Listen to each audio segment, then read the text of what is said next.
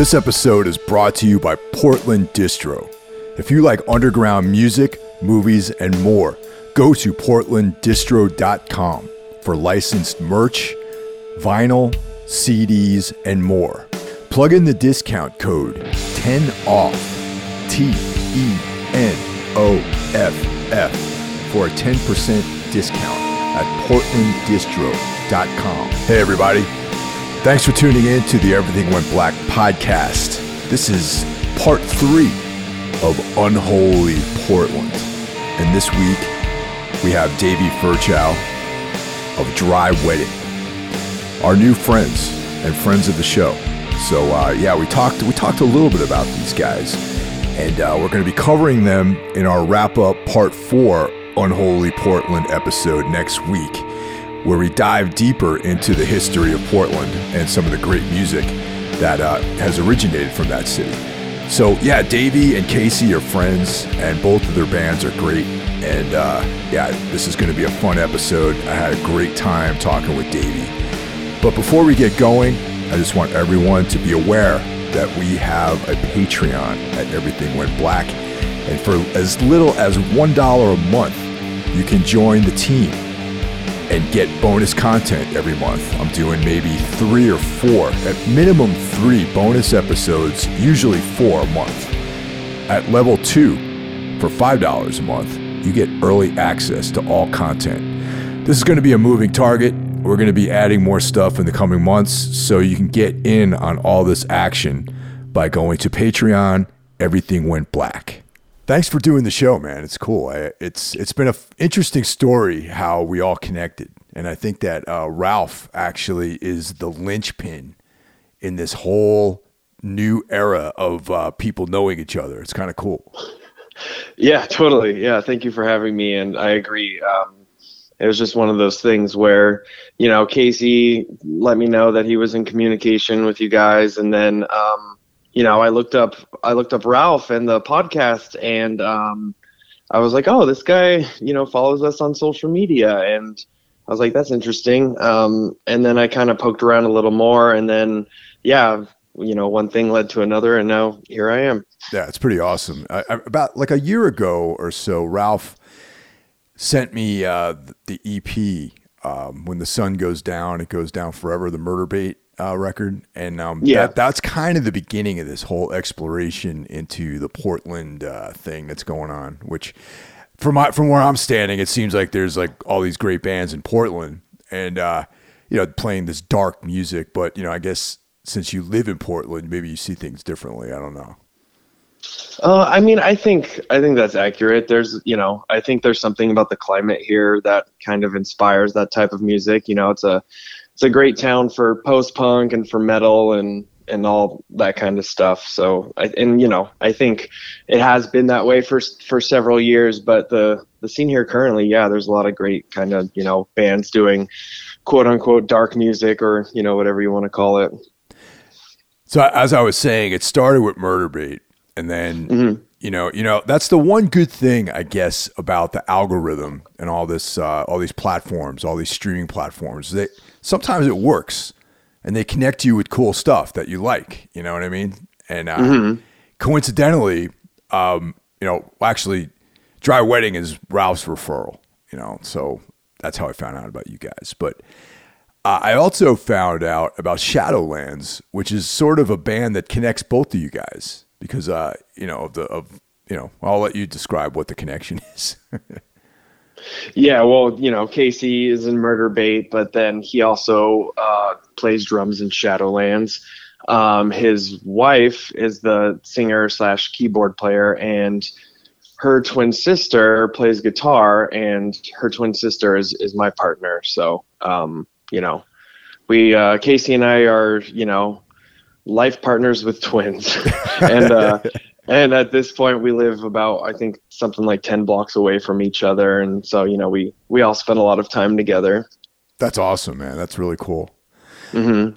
How long? And actually, sorry, go ahead. I was just going to say, I actually met Casey before I even lived in Portland. So I've known him for several years now. And then through him, met his wife and his wife's sister. So So you're not a native of Portland, or where are you from originally? I grew up in Southern California. Okay, so you're a West Coast sort of guy then. That's cool. Yeah. Mm-hmm. How long has Dry Wedding been around? Because I only know the 2 records that are out right now. Yeah, those are the only 2 records there are. We did have a short-lived kind of 2-part demo that, was up before the first record was done, just as a way to kind of show people what we were doing and, help us book shows at the beginning.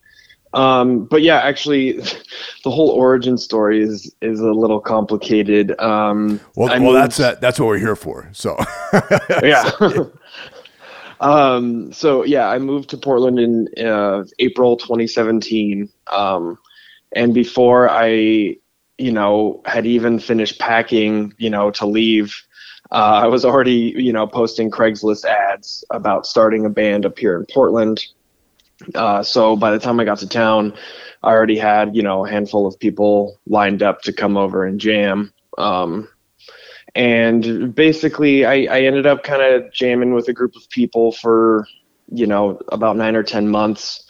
And at that point, I felt that things were in a place where, I was like, I don't feel comfortable taking this band out and playing. I don't feel comfortable with recording these songs as they stand. And I think the big thing was I was like, oh, I'm new to town and all my friends I know here are too busy to play with me, so I should just take what I can get. But it got to a point where I was like, why am I settling for this? This isn't what I want. So I kind of just cleaned house and started from scratch, closer to the beginning of 2018. And then I started connecting with people, and then finally got like what was the first incarnation of Dry Wedding together in summer 2018. Then we started playing out live at the beginning of 2019, and then had only one more lineup change after that. So it's really hard being new, to a town or a city and trying to start a band. I've always been like the new guy, like in whatever city I end up living. I've lived in a bunch of different places over the years, and trying to break into, being just with the right people is oftentimes a real struggle sometimes, Oh, definitely. And I mean, I was basically just, saying, hello, Craigslist strangers, come over to my basement. So, you never really know what type of person you're going to connect with, on a personality level, on a musical level. So it definitely took some trial and error on my part before all the pieces kind of fell into place. And then, summer of 2019, our bass player left. I had to go back to Craigslist one last time, found an incredible bass player. And, within a few months, he was learning a set to play out and prepping to record the first record in November of 2019. Now, did you ever get any people show up that really had no idea like what the band, what you were trying to do at all? Like they were just some left field people,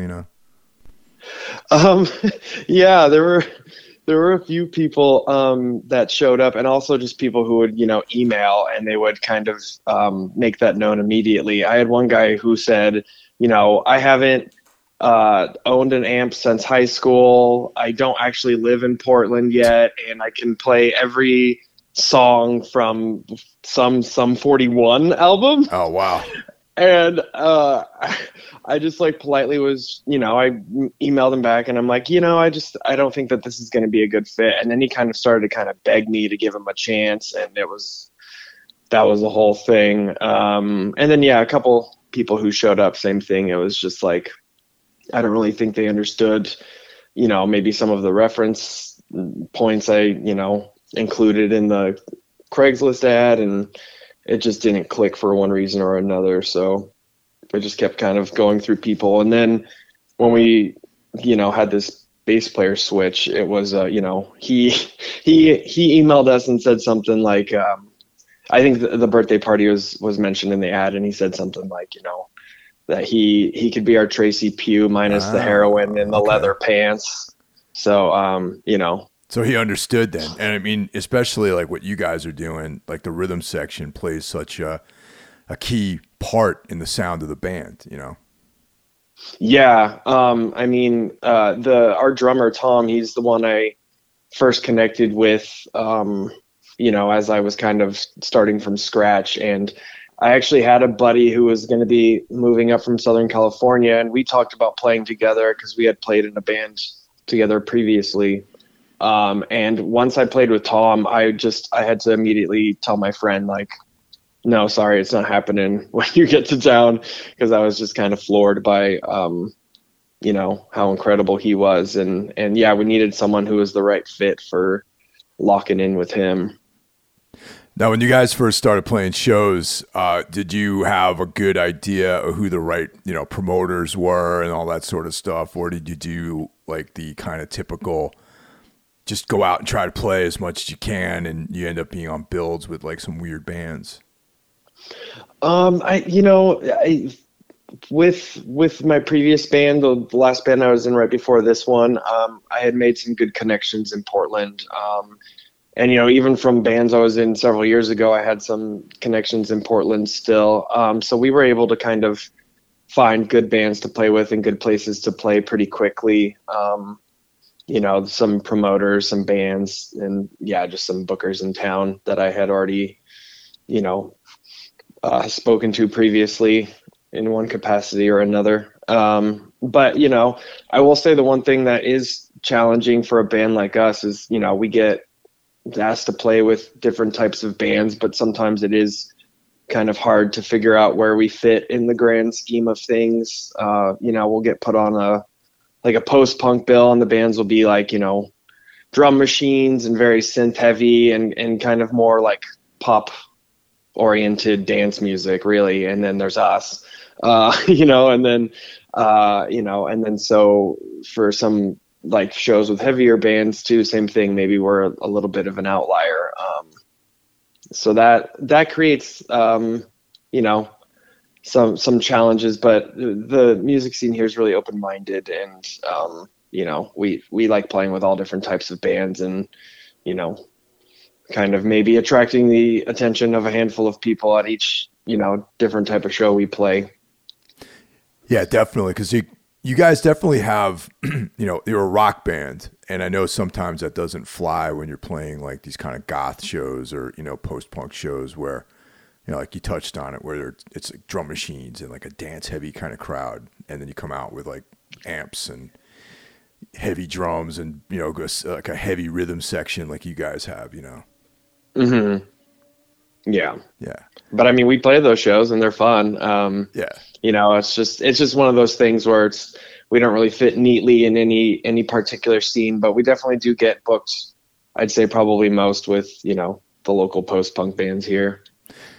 Do you guys know Atriarch? Yeah. Yeah. I'm pretty good friends with Lenny and Max, and they're kind of like that.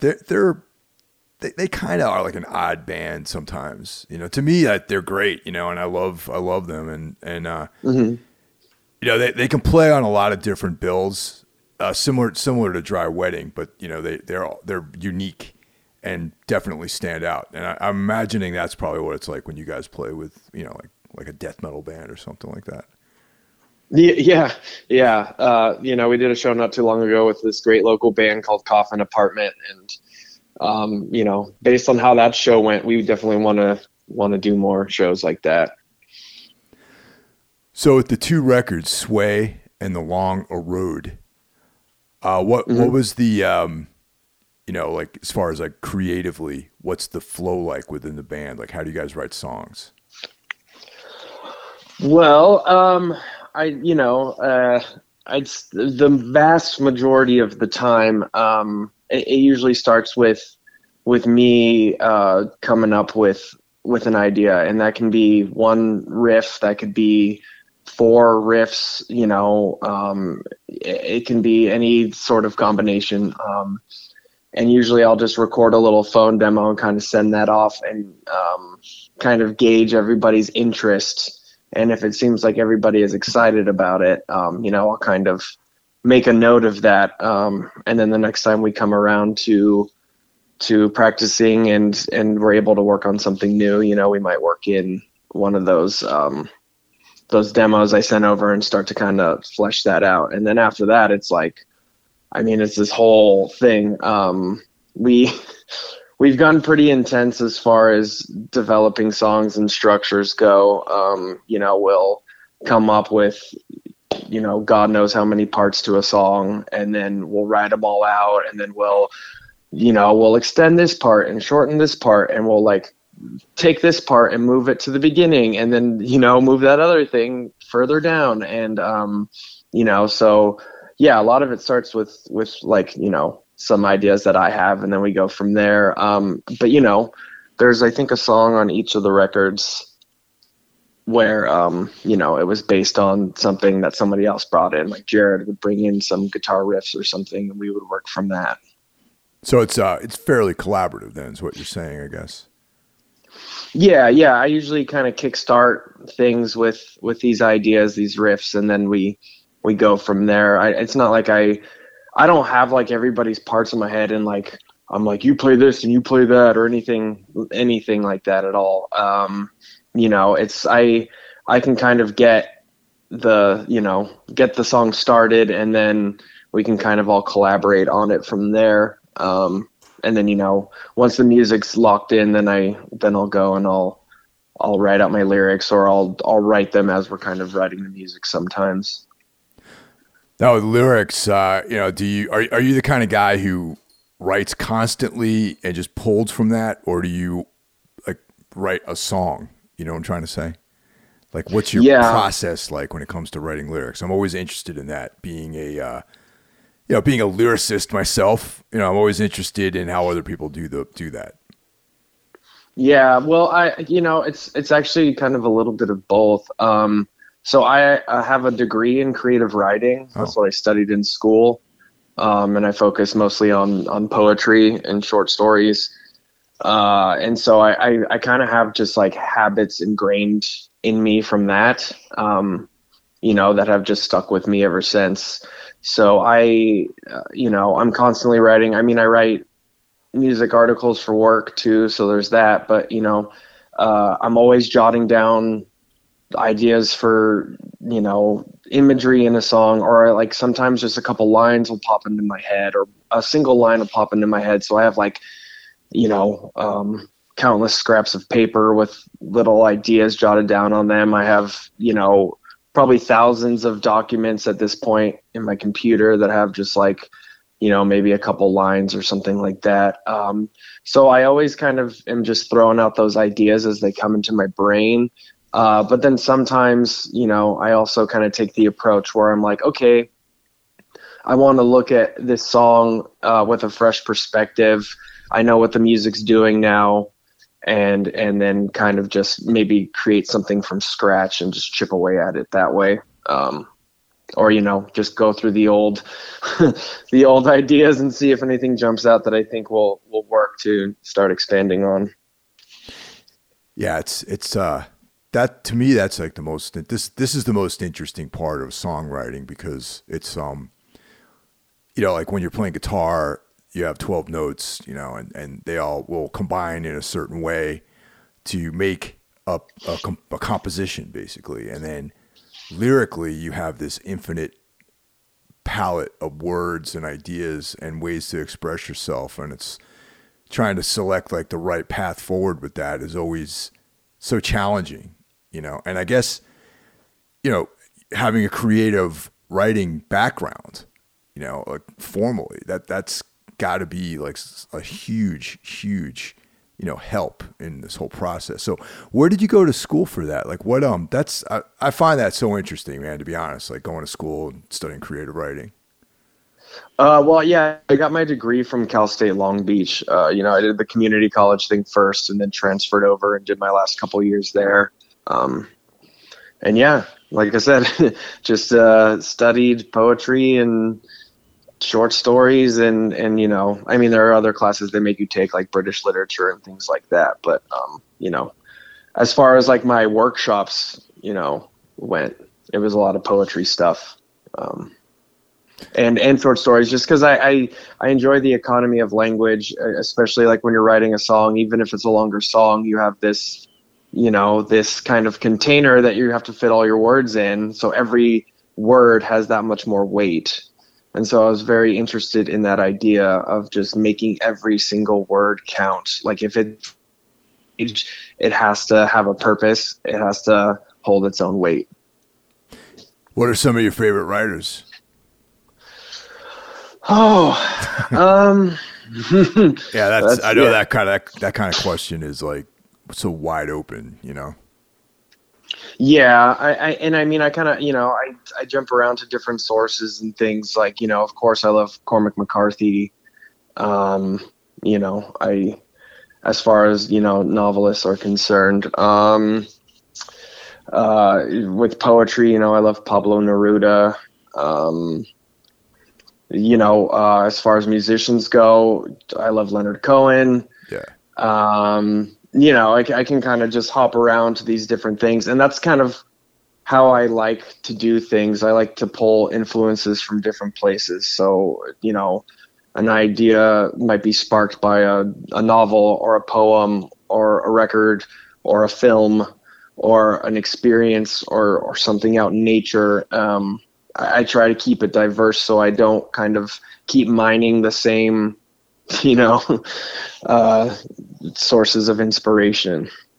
McCarthy's interesting because in each one of his works, it's like he has a different voice, it seems like. You know what I mean? If you go from like Blood Meridian to The Road to like Suttree or something like that, it's almost like he has different voices that he writes in each one of those pieces. Yeah, totally. And I think that's why, he's one of the greatest writers that's ever lived.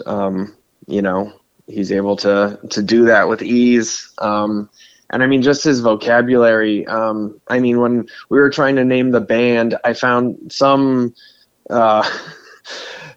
person decided to go through every one of his novels and create like a word bank. And they listed out every single word he ever used and would like reference words he used more than once. And like there was like a key to tell you what words came from what book. That sounds pretty obsessive. Yeah, and this was pre-pandemic. This was a person who did this with, their regular time in a plague-free world. So,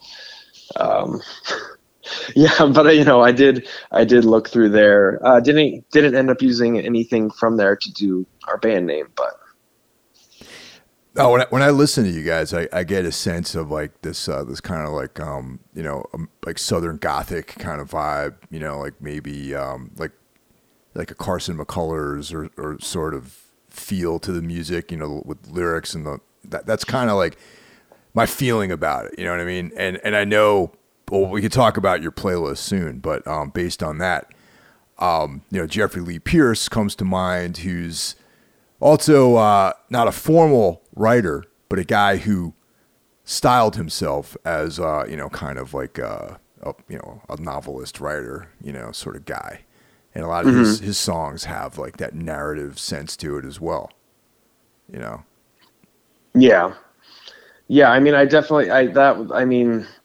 of course. I think anybody doing anything that's in the like post-punk or punk realm, and they incorporate those like country blues and folk elements, that all, whether they know it or acknowledge it or not, that, it all kind of comes from people like Jeffrey Lee Pierce and bands like the Gun Club. And then, I started kind of doing this kind of thing with my previous band before this one, but that was like, wasn't as weird. It wasn't as aggressive. It wasn't as loud. But it was definitely like trying to do that kind of like Western-y, Southern Gothic-y kind of post-punk thing. And so I've been kind of in that world for a long while now and just trying to kind of fine tune it. And, with Dry Wedding, I feel like this is like what I always wanted that last band to be. Even the name Dry Wedding, I think it's interesting that you mentioned the word bank of Cormac McCarthy. Dry Wedding makes me think of like a Cormac McCarthy or like Harry Crews or something like that. You know, almost this like kind of ironic, like an irony to it. So how did you arrive at that name? Yeah, I mean, it was just, I was just kind of racking my brain, doing some internet research, and it was just like one of those phrases that popped into my head, and I'm like, oh, okay, that was exactly my thinking. It has this kind of Southern Gothic feel to it, and then I also liked it because I don't know, I feel like lyrically I explore the idea of control a lot, like trying to be in control of certain things, like, situations and emotions and whatnot, and then, a lack of control. And I feel like with a Dry Wedding, there's kind of this idea of a push and pull, this kind of, you're trying to control a situation because you want a certain outcome, but, chances are, you don't really have any control over that outcome anyway. So kind of liked it on that level as well. And then also just kind of like the idea of a Dry Wedding, if you're there and you're sober and you're committed to a moment, I also liked it on that level as well, and my hope would be that the shows that we play would kind of be like that, where you're invested and you're focused and you're completely immersed in it, and there aren't really any distractions. Well, now that we're in a post-pandemic world, more or less, have you guys been busy playing out? Yeah, we've been doing about one show a month here in town, just trying to stay active and, just kind of get back to it. We've had some cases here kind of start to rise again, so I'm not really sure, what the next few months are going to look like necessarily, but we have shows booked, so hopefully they all, go through as planned. Are they're all in the Portland area, Northwest, or are you guys like hitting the road or going anywhere else? Right now, just Portland.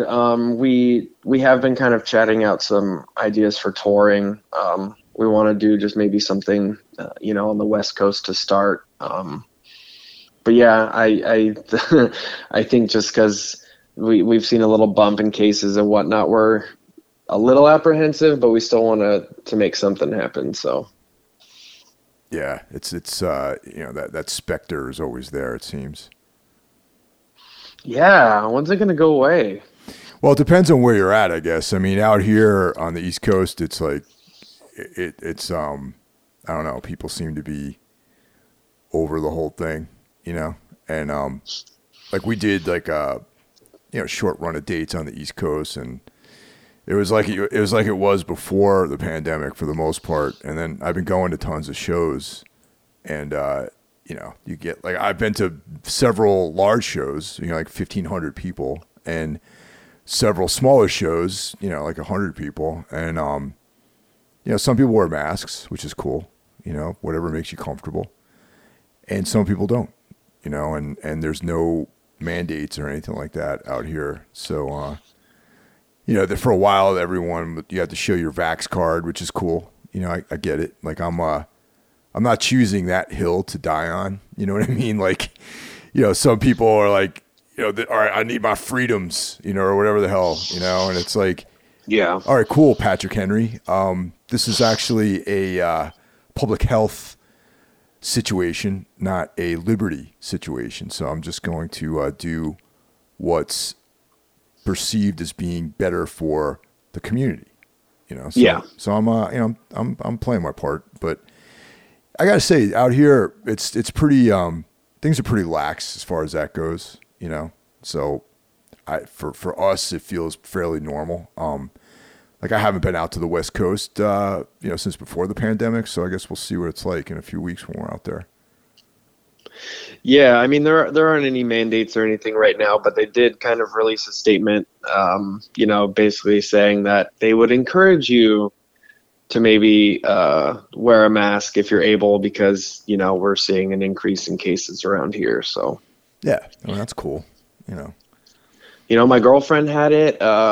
Casey and Amy had it. Like I know a ton of people who have had it just in the last couple of weeks. So Ralph had it, although he's nowhere near here. Yeah, I had it too. I mean, I had it last year in November, or actually October, and I was clear in November. But I had I was sick for like 3 days, and then everything cleared up. But the lasting taste thing is still not 100%. I mean, it's come back for the most part, but everything's very bland right now to my palate, so it's kind of a drag. But yeah, my girlfriend, every time we try to decide what we're gonna eat for dinner or whatever, just nothing sounds good to her. So it's weird. Yeah, definitely. So you put together this playlist, which we like to do that on the podcast. Is offer up some kind of introspective playlist of things that make sense and are fun. In addition to the playlist, I'm going to post Sway and The Longer Road, so listeners can check out the records on Spotify, and But I also want to direct everyone to the Bandcamp page, because that way you can put your money where your mouth is and support the band directly. So before we move on, so are both of these records independent? Or are they connected with a label in some way?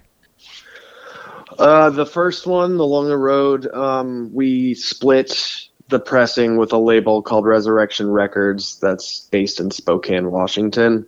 So that's kind of a half and half deal. Sway is 100% an independent effort at this point. We just have it available digitally, but we are looking into getting that pressed on vinyl in the not too distant future. Man, vinyl is, I think things are actually getting a little bit better, but there's a huge backlog with vinyl, man, which is kind of a drag. Yeah. My friend / former boss runs a pressing plant out here. So I kind of just keep bugging him every month or two and asking him how the queue's looking. So, it's still pretty bad. But hopefully, he said they've been hiring people and trying to chip away at it. So, well, that's cool that it's a domestic plant, because a lot of people have their vinyl pressed in like the Czech Republic and stuff like that. Yeah, it's really great. I mean, just being able to just go drive and pick up all your records and take them home with you. So as I mentioned, there's a playlist. And you got a collection of bands on here. And now, when you were putting this together, did you have what did you have in mind? With stuff that was a direct influence on the band, or just stuff you dig, or like what? Honestly, there's a couple of bands on here that I have been always meaning to check out and never have until you put this together. Which bands? 16 Horsepower and Woven Hands. Oh yeah, those bands are both fronted by the same musician. Yep. And David Eugene Edwards is by far one of my biggest influences. Actually, even when I first was going to form a new band, I was like, I think I kind of just want to go back to singing. I had done some bands where I played bass and sang at the same time, and but when I was younger, I was in bands where I just sang, and I loved being able to roam and kind of engage with the crowd that way. And then when I moved up here, I found myself with a lot of, free time, and I just started writing songs on guitar. And I mean, not only is David Eugene Edwards' music, influential to me, but like even just like watching live videos and seeing what he was doing with his hands and just being like, oh my God, he's making these songs that are so incredible to me, but like it doesn't look like it's insanely complicated. Like maybe I could pull that off, because I never thought I had any business playing guitar in a band. I was like, oh, I'm not very good, whatever. But then I was like, no, like I don't have to be very good. Like I can write riffs that are interesting, and then have everyone else fill in all the gaps. I don't have to be some crazy technical guitar guy. And also, like, when you're singing and playing, it's not like I want to be shredding some solo the whole time I'm singing anyway. So, his music's been very influential to me, and enough to where I put two of his bands on one short playlist. And so I could not recommend 16 Horsepower and Woven Hand enough. Yeah, it's definitely cool. I it's just one of those bands. I mean, you know how, like, you're aware, but it's not. I'm like, someday I will get around to listening to these guys, and then that day never comes until right now. Until you put this list together, like, oh, now is a perfect opportunity to run this list and then get exposed to 16 Horsepower and Woven Hand, which I did know that it was the same guy involved in both bands. Yeah, I mean, my last band before this one, it was called Swampland, and we were recording our LP, and I showed it to somebody, and they were like, "This kind of reminds me of 16 Horsepower," and kind of the same thing that you were just saying. I was like, "Oh, I know the name. I saw David Eugene Edwards play in Crime in the City Solution when they toured on their last record, and so, like, I knew the name 16 Horsepower, but I never really gotten around to listening to them." And she was like, "You would, if this is the kind of music you're making, you would love this."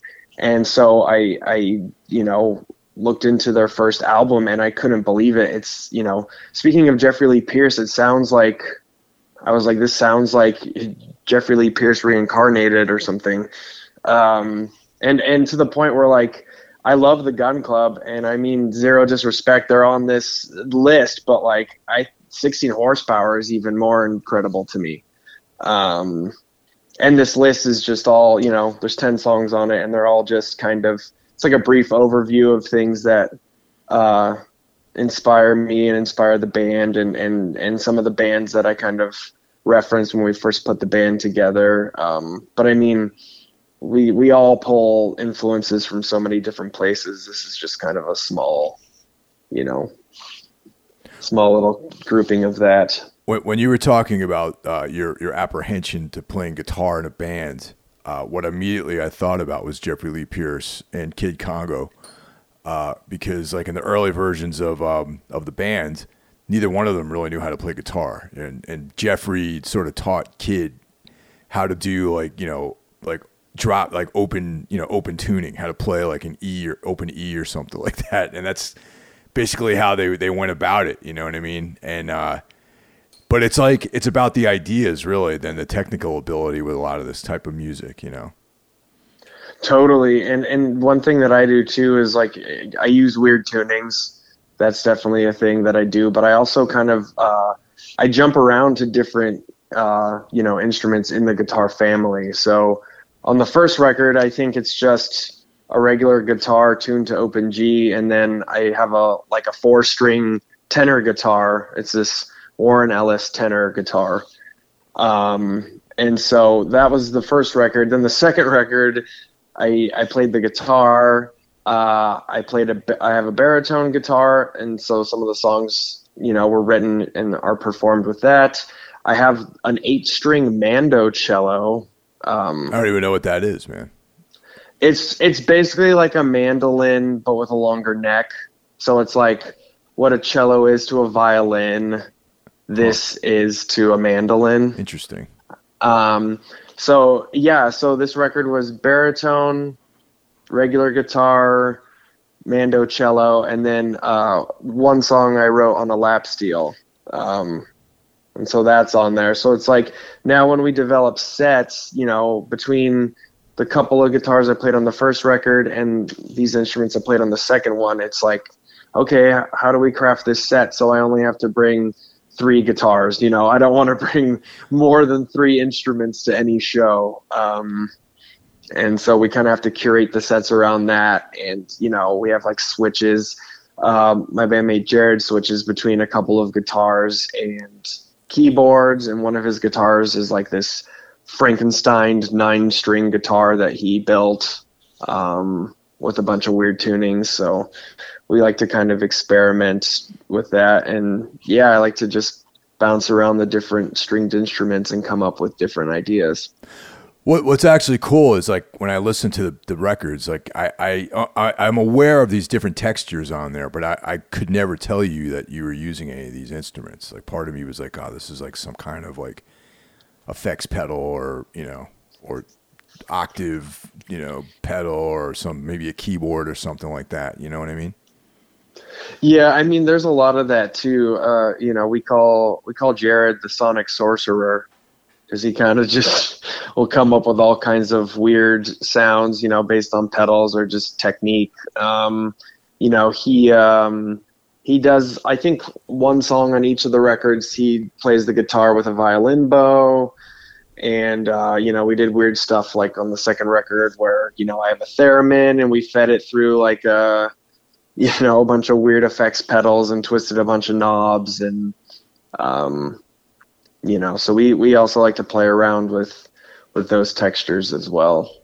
And that's very much like, I mean, you got Birthday Party on here too. And that's like kind of like a Roland Howard like thing, his guitar style was very atmospheric and very textural, and you ever see that documentary, Autoluminescence, about Roland Howard, where, he's like all these contact mics and he's like playing feedback and stuff. And I always found that to be very inspiring, and it fits in with like what you guys are doing. You know what I mean? Like that's my initial introduction to the band. And I thought about like, definitely like a Birthday Party, Nick Cave, Gun Club kind of vibe.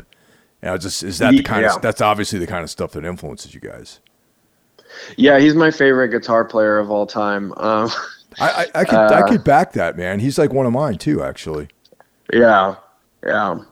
I mean, it's just like, it's just his approach to playing. It's the textures, it's the noise, but it's also the beauty that kind of somehow shines through all of that. And it's interesting too, like, we played this show last week and multiple people came up to me afterwards and they're like, that reminded me of the Birthday Party. And what I'm getting from people is that it seems like I think our live show is a little more aggressive, and people are kind of, I think, surprised by the energy that the live show has versus the records. And after the first record, we really wanted to try and capture more of that energy. And I think we did a better job on that second album of doing that. But definitely want to keep approaching that, because we're kind of like, at least a few of us are pretty like manic and active on stage, and things are loud and the textures are all kind of swirling everywhere. Yeah, that's really cool, man. And one of the things about the Birthday Party, though, that I always found this like weird dichotomy between Nick Cave and Roland Howard, where Roland Howard was like the romantic, and Nick Cave was like the kind of more visceral, barbaric energy in the band. And what actually, it's interesting even more that there's a version of the Boys Next Door song Shivers. There's like a demo with Roland singing versus the version that Nick sang. But there's, I actually prefer the Roland version better. It just seems a little bit more honest and kind of heartfelt than the Nick Cave version of it. Yeah, and I think the tongue-in-cheek elements come across, a little better in the Roland version too. Yeah. It's the Nick Cave version has that melodrama, which, clearly I'm all for, but it just, with the way that song is written, it just seems like Roland singing it is just that much more sincere. Have you read the Jeffrey Lee Pierce's book, Go Tell the Mountain? I have not. Yeah, man. It's kind of hard to find because 21361 put it out in the 90s. And okay. It was out, and I did not buy it when it was released. And then it abruptly went out of print because my understanding of that is that Jeffrey Lee Pierce's family did not want that book to be in print any longer. So the only way you can get it is secondhand, basically. And all through the 90s, it was like $300 or something like that to buy like a paperback copy of it. Oh, wow. I mean, over the last few years, last decade, the price has come down a bit. So I picked one up a couple of years ago, and I was like, it was just one of those purchases, where you're like, oh man, I don't know. It's like, I got it for $150. And I'm like, that sounds ridiculous, doesn't it? To buy a book for $150. It's like, what a completely dumb way of spending my money. But unless you're a real fan, like unless you're really interested in that, I consider it to be money well spent, because I've like I read the whole thing, and obviously I went back and reread certain sections, and it's like a collection of lyrics and journal entries, and then at the end is a novella that he wrote, in this kind of like Hemingway-esque, man abroad sort of story, or like maybe like a Henry Miller kind of vibe to the story. You know what I mean? So if you could find that book anywhere and not spend that kind of money on it, I highly recommend checking it out. Well, I'm a collector of things. I buy a lot of books. I buy a lot of movies, but more than even those things, I buy a lot of records. Mm-hmm. And so I'm no stranger to maybe spending a little too much on something. But I agree with you. It's like that money is gone. I'm not going to miss it. It's not with me anymore. I don't think about, X amount of dollars. I could have that still, but no, I'd rather have this tangible thing that means something to me. And so, yeah, I don't, even the times I've splurged on something, I don't ever regret it. I just am happy that I have this, that book or that record or whatever the case may be. Yeah, especially when it's like art or something creative, something that gets it reinforces your mind, like the way art and music and writing does. Like that's, in my opinion, that's like money well spent, really, unless you're being exploited by somebody, of course. But, if you're able to part with the money and not put yourself in a situation, then, by all means, like I back decisions like that. Yeah. I mean, that's how I justify my insane record habits and buying movies and books or whatever. I'm always telling myself and other people it's to stimulate the mind. So there's a reason for it. But yeah, as long as you're like, still feeding yourself and paying your bills, I think it's fine. Exactly. Now, being a writer, do you ever have any aspirations to writing any prose? Or does writing lyrics satisfy you completely? I like to kind of dabble in stuff like that from time to time. I've written a couple little screenplays, and I've written some stories that, I was like uncertain if I was going to keep them as short stories or develop them into maybe something longer. But yeah, I think for me, just with writing in general, I don't like to get too comfortable, and I don't like to get stuck in my ways. And I'm pretty crazy when it comes to even just lyric writing. I'll kind of go back through the last, I'll go through this last album that we wrote, and I'll look at the lyrics as I'm writing new lyrics and make sure that I'm not using certain words that I already used on the last record. And I just kind of am very meticulous. And I try to find new ways to kind of find inspiration or even just like the methods in which I write. I'm just always trying to look to shake things up here and there just so I don't get too comfortable. And yeah, part of that I think is like I'll break out and I'll do some prose or something, write some poetry, which I approach poetry a little different than lyric writing. A lot of the tone and whatnot is similar, but with songs, I do the rhyming thing. With my poetry, I usually don't. So yeah, that's a challenge for me, man. Finding words that rhyme. Oh yeah. Yeah, it's a huge challenge I I just tried. I just can't make it work sometimes. You ever use that there's like a website called Rhyme Zone? No. Yeah, I just like even if you just Google like rhymes with horse, it'll probably be one of the top hits, or rhymes with whatever you're looking to rhyme with. Oh wow. And it'll give you a whole bank of words. Oh, interesting. Okay. Yeah, technology, man. I thought I was being Well, clever when I was just looking up synonyms for certain words. You know what I mean? I would just like put in a word and write synonym, and then find like a cooler word to express myself in like a piece or something like that. You know? thesaurus.com. Yeah, Yeah. exactly. Yeah. So I'm doing that constantly and doing the rhyme thing constantly. And then, but what's kind of fun sometimes is if you are having a hard time rhyming, sometimes I'll just like change the word that line ends on, or I'll change the line in some other way, so I have a new word to rhyme with. And sometimes it'll take the song in kind of exciting and unexpected directions. Yeah, that's actually a great idea, and I think inadvertently I've done the same thing. Maybe not so much trying to find rhyming, setting myself to rhyme, but just to make like a line sound more interesting. Sometimes like the order of the words, I change them around. Sometimes, or I'll cut certain things out. You know, I'll have that kind of Hemingway like approach to it, where it's just keep reducing it until you just have like the bare bones of something. You know. Yeah, I'll do that too a lot with like syllable counts or something. I have this line I want to jam in there, but it's a little too long or clunky, or I have I want to switch I have a vocal idea and I need to switch the words around to fit that.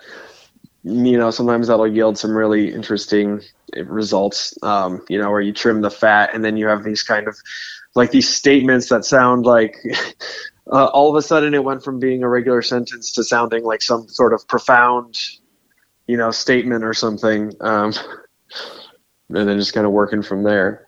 And that doubles back to what I was saying about lyric writing being like very, for me at least, fascinating, and not like I don't love playing guitar and, playing around with sounds and things like that. But like, I think like writing lyrics is, it's like such like a feel thing. And I guess you can say that about manipulating sounds. Like this isn't like a huge part of what I do, but like, taking found sounds and crafting textures out of it is like somewhat something that is involved in the music I make. But that's very similar to writing lyrics in some ways, because you're using like emotional cues in a different way. You know what I mean? Yeah. I mean, as far as me and like what I do in this band, I've been singing longer than anything. Like that was my first musical anything. I did choir and musical theater and all that kind of stuff. And so that got me excited to perform for people, and that got me really interested in singing. So that's why, like, in any band I've ever been in, I was the singer. And then also, like, I just kind of naturally took to writing when I was young, and like many people, use that as a cathartic outlet in my teens, and that just kind of continued. So singing and lyric writing are very, very important to me, and lyric writing especially, because I think that's something that a lot of people don't pay a whole lot of attention to. And I can't even tell you like how much time and effort I put into songs. I'm doing research. I'm looking up all these different ways to articulate what I'm trying to say. Like, it's very involved. And so for somebody to actually be like, yeah, I give a shit, is very nice. 'Cause there's a lot that goes into it, at least for me in this band. So yeah, the lyrics have to be good, you know what I mean? And for me to like a band, and that's why in a way, like, I've never fully been able to endorse the band Interpol from back in the day. I always felt like musically that band was really cool, and they, their whole idea of the band was cool, but they have the worst lyrics, man. Like in my opinion, I mean, I don't know, maybe you feel differently about it, but it's like I could never back their lyrics. You know what I mean? yeah, I think for me that's like lyrics and vocals are the deal breakers for me usually. Yeah. Like music, like music is music, and of course that's probably one of the things that you might kind of pick up on first. But once you start to listen to singing and what they're saying, at least for me, like I can be a little more particular about those things. So, and I'm not saying like everybody has to be a pitch perfect singer. There are people who use their voice in really interesting ways. Like just off the top of my head, like Lou Reed can't sing like on paper, he's not a good singer, but he has a cool voice. And there's a difference between being able to sing and having an interesting voice. You don't always have to like be technically proficient in that way, at least for me, for it to be enjoyable. But there are just some types of singing that will just kill a band for me instantly. Or if the lyrics are just like, I don't know, like I can listen to a band that maybe is like, oh, we're singing about like sillier things, or oh, we're singing about, demons from the whatever dimension. Demons from the netherworld. Yeah, and it's like that stuff's all fine, and like I can when done right, I'm fine with it. But I think like there are just some cases where that stuff is just, it's just unforgivable for me for one reason or another, Well, there's a band on here, speaking about lyrics and just emotion. You have you got probably my favorite song by one of my favorite bands, Through Silver and Blood by Neurosis. Mm-hmm. And that band has been like the gold standard for me for most of my life as far as like intensity, emotional catharsis, and just heaviness, on like an emotional level as well as like a sonic level. Mm-hmm. Yeah. So I mean, I can hear that in Tombs for sure. Thank you. I am a big Tombs fan. Really? Yes. Thank you. And I love, speaking about Neurosis and now Tombs, like, I think honestly, at least for me, I've been a lot more interested in what's been happening in the metal scene as opposed to some of the other scenes, just because there are a lot of bands I feel like that aren't coloring inside the lines, and they're like creating these interesting structures, and they're incorporating different influences, and all of that's just really exciting to me. And yeah, Neurosis, is like a perfect example, and they kind of laid the groundwork for a lot of that. And also our drummer is a huge Neurosis guy, and I think you can hear that in the way he plays drums. Yeah, come to think of it, because there is that kind of tom heavy thing, which lends itself also to playing, kind of like the birthday party rhythmic Jesus Lizard kind of stuff too, Mm-hmm. Yeah. But yeah. What are you have you a long background with listening to Neurosis? Because that record is like most people that's like their kind of opus for most people, is that particular record, and it's, for me it is too, and I'm always tempted to be kind of a hipster about it and be like, well, I like Word is Law or something, like one of the early records, but I keep coming back to that record, and whenever I listen to it, it just feels so just emotionally raw and intense, Yeah. And I think that's one thing that we definitely, kind of collectively as a band love about it. I used to, when I was younger, I worked at a record store, and I'm just a music nerd in general. So, I think my first exposure to them was Souls at Zero, mm-hmm. Which is still, one of my favorites of theirs. One of those things where you're like, oh, it was my entryway in, so I have a soft spot for it.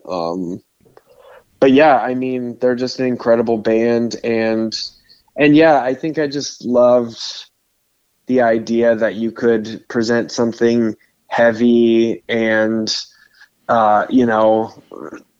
heavy and without, I don't know. I think when I was younger, it was like, oh, metal does this and punk does this and that's that, right?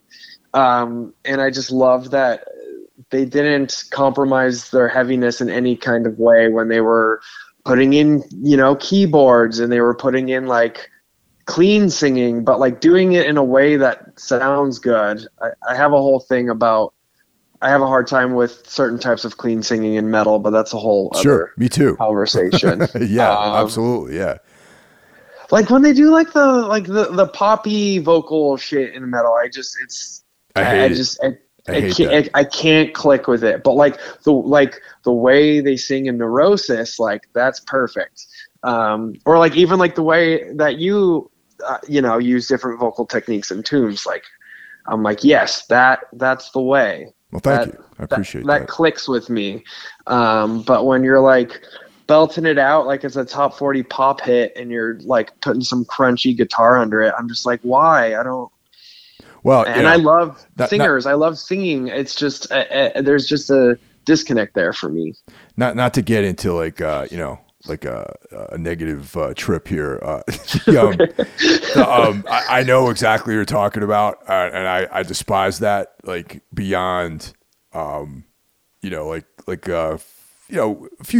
done like Ozfest and things like that, and there's like that style of performative bands, where it's like there's like an externalness to them, which a lot of those bands will have that, like, here's like the gruff vocal, and then there's the clean processed vocoder pitch corrected part that's out there, too, in the same song. Like the chorus is like this clean vocal with like pitch correction and all that, and it's just like I would like be so embarrassed if I played music like that. You know what I mean? Yeah, it's an instant mood killer. Yeah. I think some people like it though, and and good for them. Apparently, yeah. Apparently, it's big with certain people, but it's not for me. Yeah, I don't know. And it's interesting. If that clicks for someone, that's great. It's not my cup of tea. So what do you guys got coming up? I know that you're playing the day after that I'm going to be in Portland. I know that's coming up in June. So, so that's awesome for you and not so great for me, because I would love to check you guys out live at some point. Yeah. I mean, we've got that show coming up.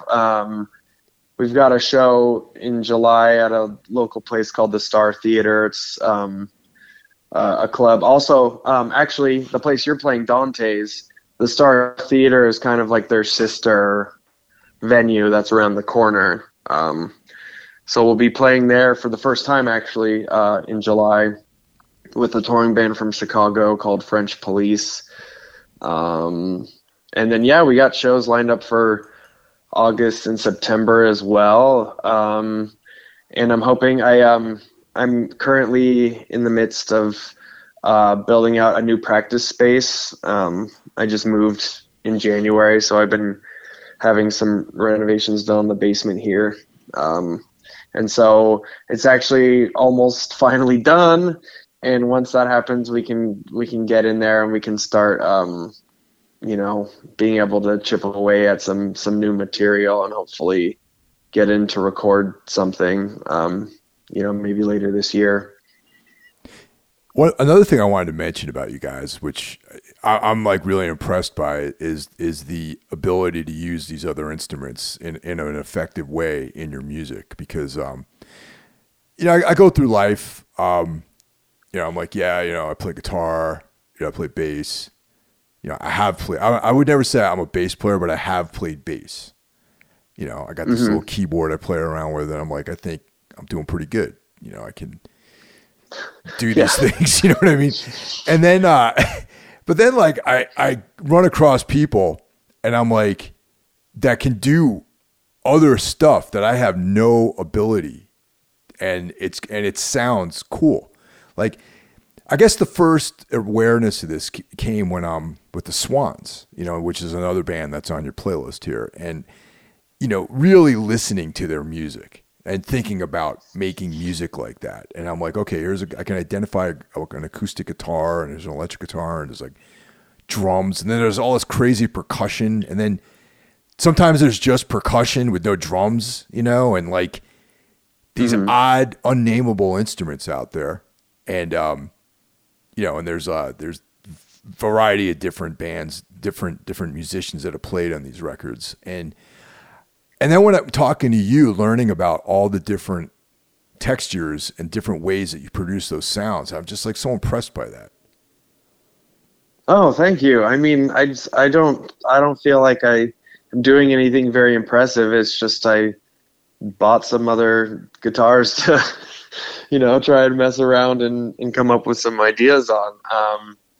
But thank you. Yeah, I mean, it's impressive because I don't know if I would be able to be successful, what kind of success I would have with doing some of these mandolin style things. I wouldn't even know how to tune something like that, really. Or maybe that's part of the trip, is just not knowing how to do it and doing it your way. I mean, I'm the type of person, if I think about it too much, I'll come up with a million different reasons why it might be too daunting, or unattainable for me in some sort of way. So the best thing that I can do is kind of just jump in. And then once I've committed and I got the thing in my hands, I'm like, okay, well, I got to figure it out now. And so, yeah, for me, just kind of diving in and then figuring out the rest now that I've committed to it, that kind of just helps me kickstart those things and not overthink them too much. Well, that's awesome, man. And, thanks for doing the show again. I really appreciate it. And it was great talking to you, man. Yeah. Thank you so much for having me. I really appreciate it. All right. Thanks for listening, everyone. Talk to you next week.